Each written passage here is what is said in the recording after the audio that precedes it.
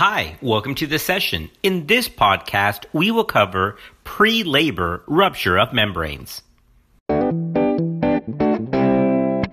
In January of 2018, the college changed the terminology of PROM, traditionally referred to as premature rupture of membranes, implying that the amniotic sac ruptured before the onset of labor. However, because the term premature caused some confusion with patients, it is now referred to as pre-labor rupture of membranes. Remember that PROM, pre-labor rupture of membranes, can occur either preterm, less than 37 weeks, or at term.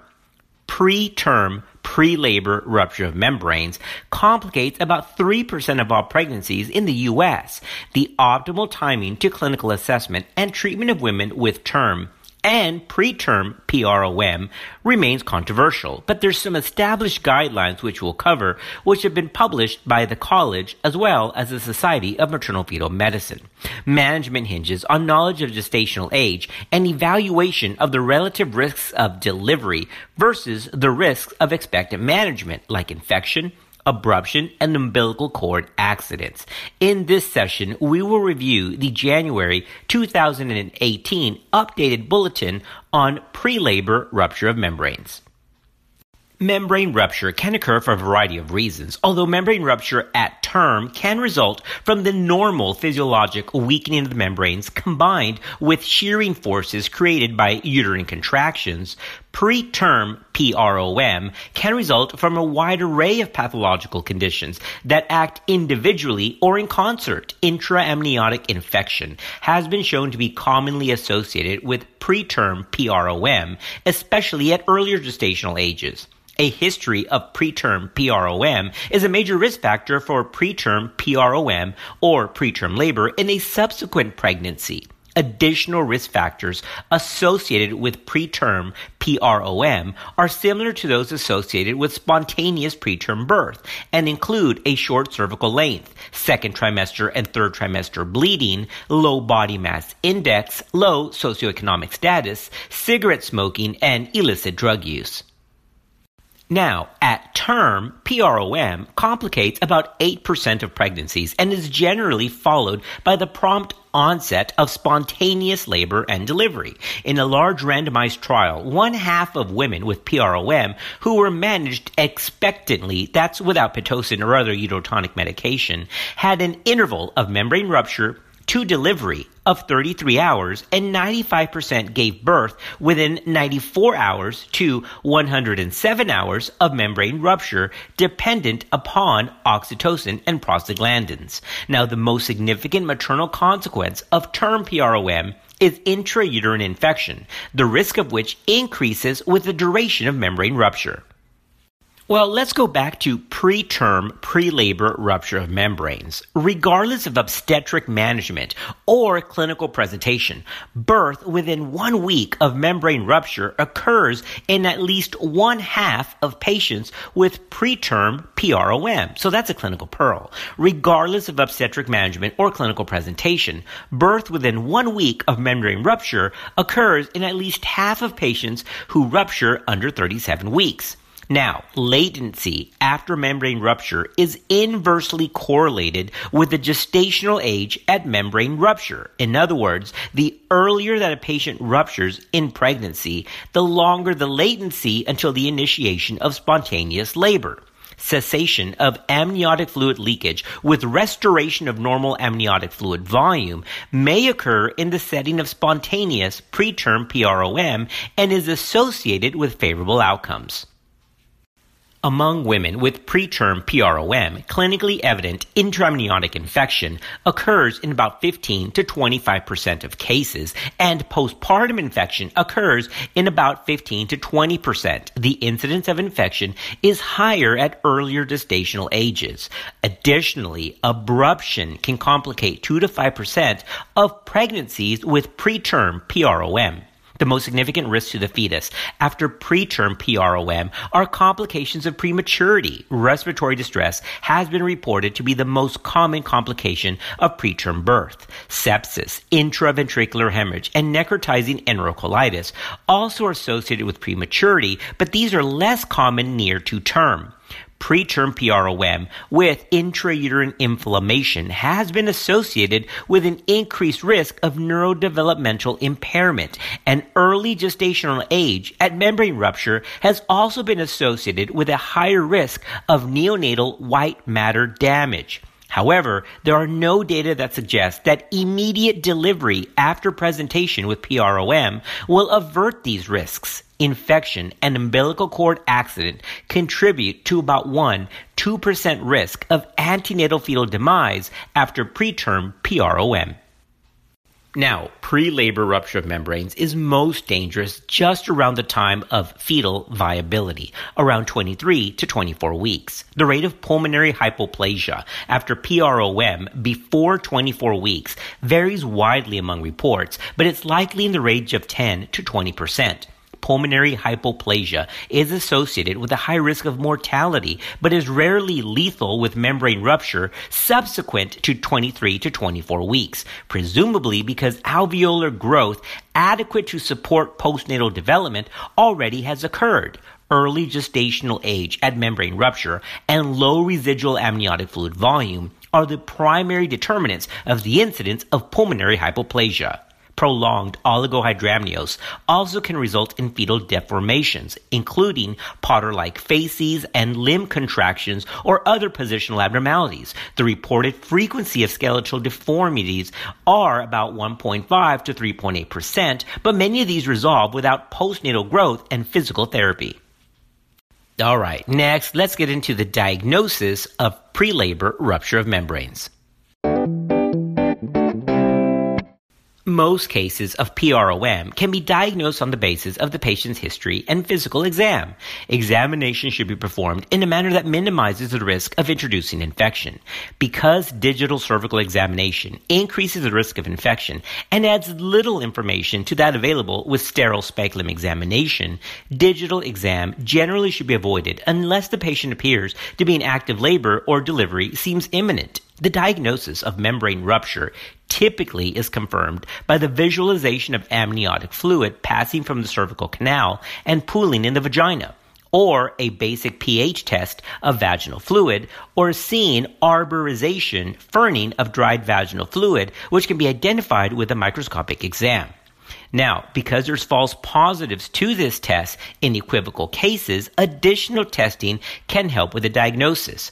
Ultrasonographic examination of amniotic fluid volume can be a helpful test, but it's not diagnostic. Fetal fibronectin is a sensitive but non-specific test for ruptured membranes. In other words, a negative test is strongly suggestive of intact membranes, but a positive test result is not diagnostic of PROM.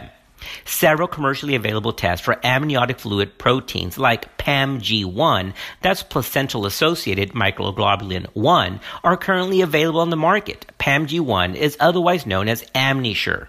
However, false positive test results of anywhere from 20 to 30% have been reported in patients with clinically intact membranes and symptoms of labor. Therefore, the exam still defaults to physical examination with ancillary testing, which can be supportive or point against rupture. Now, for historical purposes and as a clinical pearl, the best way to diagnose rupture of membranes is also slightly invasive, so it's not done much anymore. Nonetheless, PROM can be diagnosed unequivocally with ultrasonographically guided transabdominal instillation of indigo carmine dye, followed by the passage of blue dye into the vagina, which is documented by a stained tampon or pad. Now, it's important to note that maternal urine will also turn blue, so that should not be confused with amniotic fluid. In all patients with PROM diagnosed, gestational age, fetal presentation, and fetal well-being should be determined. The examination should also evaluate for evidence of intrauterine infection, abruption, and fetal compromise. If results are not already available, then a test can be done for group B strep. In high-risk patients, it's also advised to do a vaginal swab for gonorrhea and chlamydia. In patients with preterm PROM, an initial period of electronic fetal monitoring and uterine activity monitoring offers the opportunity to identify abnormal fetal heart rate tracings and evaluate for contractions. Management after confirmation of PROM is dependent primarily on gestational age, and we'll cover that in just a few minutes. Now, non-reassuring fetal status, or suspected clinical intraamniotic infection, defined as maternal temperature above 100.4, uterine tenderness, foul-smelling or purulent amniotic fluid, and fetal tachycardia, or significant abruptoplacentae are all clear indications for delivery. Otherwise, gestational age is the primary factor when considering delivery versus expectant management. Okay, next, let's go through the rapid-fire protocol by ACOG for the management of PROM based on gestational age. For women presenting with pre-viable, preterm PROM, that's rupture of membranes, before 23 to 24 weeks, women should be counseled on the extreme risks of expectant management versus immediate delivery at this gestational age. Counseling should include a realistic appraisal of neonatal outcomes. Immediate delivery should be offered according to the college. Attempts should be made to provide parents with the most current and accurate information possible. Now, if the patient opts for expectant management, remember, this is before fetal viability, and if the patient is clinically stable with no evidence of infection, outpatient surveillance can be considered. Precautions should be reviewed with the patient, and she should come to the hospital if she develops symptoms of infection, labor, or of abruption. Now, it may be useful to instruct patients to monitor temperatures every 4 hours. Typically, women with pre-viable PROM who have been cared for as outpatients are admitted to the hospital once the pregnancy has reached viability. That's, once again, 23 to 24 weeks. Administration of antenatal corticosteroids and latency antibiotics for fetal maturation upon reaching viability is appropriate given the early delivery remains likely in this case. Now, multiple ultrasonographic methods like thoracic measurements and ratios, flow velocities in the pulmonary vessels, and three-dimensional estimation of lung volume have been studied to evaluate pulmonary development in the antepartum period, but all are limited accuracy and cannot be considered sufficiently reliable to predict and to manage clinical care. Now, because most studies of antibiotic prophylaxis with preterm PROM enroll patients only after 24 weeks, there's not a lot of data to assess the risks and benefits of antibiotics or steroids at earlier gestational age. So as of now, steroids are not recommended before viability. However, according to the college, it's reasonable to offer a course of antibiotics for pregnancy prolongation to patients who present with pre-viable PROM starting at 20 weeks in those who choose expectant management. Therefore, at this time, it is not advised to give steroids under 23 weeks, although steroids can be given beginning at 23 weeks and 0 days, and antibiotics for latency can begin at 20 weeks. Now, there's no evidence to support the use of tocolytics in the setting of pre-viable preterm PROM. So once again, tocolytics are not recommended before 23 weeks. Well, now that we've already discussed rupture of membranes less than 23 to 24 weeks, what is the management for preterm rupture, which occurs at 24 weeks and 0 days, to 33 weeks and 6 days? Well, expectant management is the key here, unless there's evidence of non-reassuring fetal status, clinical choreo, or significant abruption. Antibiotics are given to prolong latency, and that's a combination of ampicillin and erythromycin. Single-course corticosteroids, either dexamethasone or betamethasone, are given for fetal lung maturity. Additionally, GBS prophylaxis is given when labor seems imminent. Now, for patients who present with pre-labor rupture of membranes at 34 weeks and 0 days and above, then it's advised to proceed with delivery. GBS prophylaxis is given to those under 37 weeks unless a GBS culture has returned negative. Additionally, remember that steroids can be given, although initially were given up to 34 weeks. Steroids for fetal lung maturity are now advised up to 36 weeks and 6 days, according to the ALPS or the ALPS trial. That's antepartum late preterm steroids study. Once again, steroids can be given up until 36 weeks and 6 days, but labor should not be deferred just to give steroids in patients who present with PROM at or beyond 34 gestational weeks. Well, now, as we start getting to the end of our podcast, we have to say a word about magnesium sulfate. Magnesium sulfate is used for fetal neuroprotection in patients with expected or at risk for preterm birth under 32 weeks. Randomized controlled trials have demonstrated that maternal administration of mag sulfate used for fetal neuroprotection when birth is anticipated before 32 weeks and 0 days reduces the risk of cerebral palsy in surviving infants. Now, in the largest of those trials, 85% of the women enrolled had preterm PROM between 24 weeks and 32 weeks of gestation. The optimal treatment regimen for fetal neuroprotection remains unclear, and different regimens have been used in different trials. Hospitals that elect to use mag sulfate for fetal neuroprotection should have their own policies and uniform protocol to prevent confusion. Now, regardless of the treatment regimen used, women with preterm PROM before 32 weeks and 0 days who are thought to be at risk of imminent delivery should be considered candidates for fetal neuroprotective treatment with magnesium sulfate.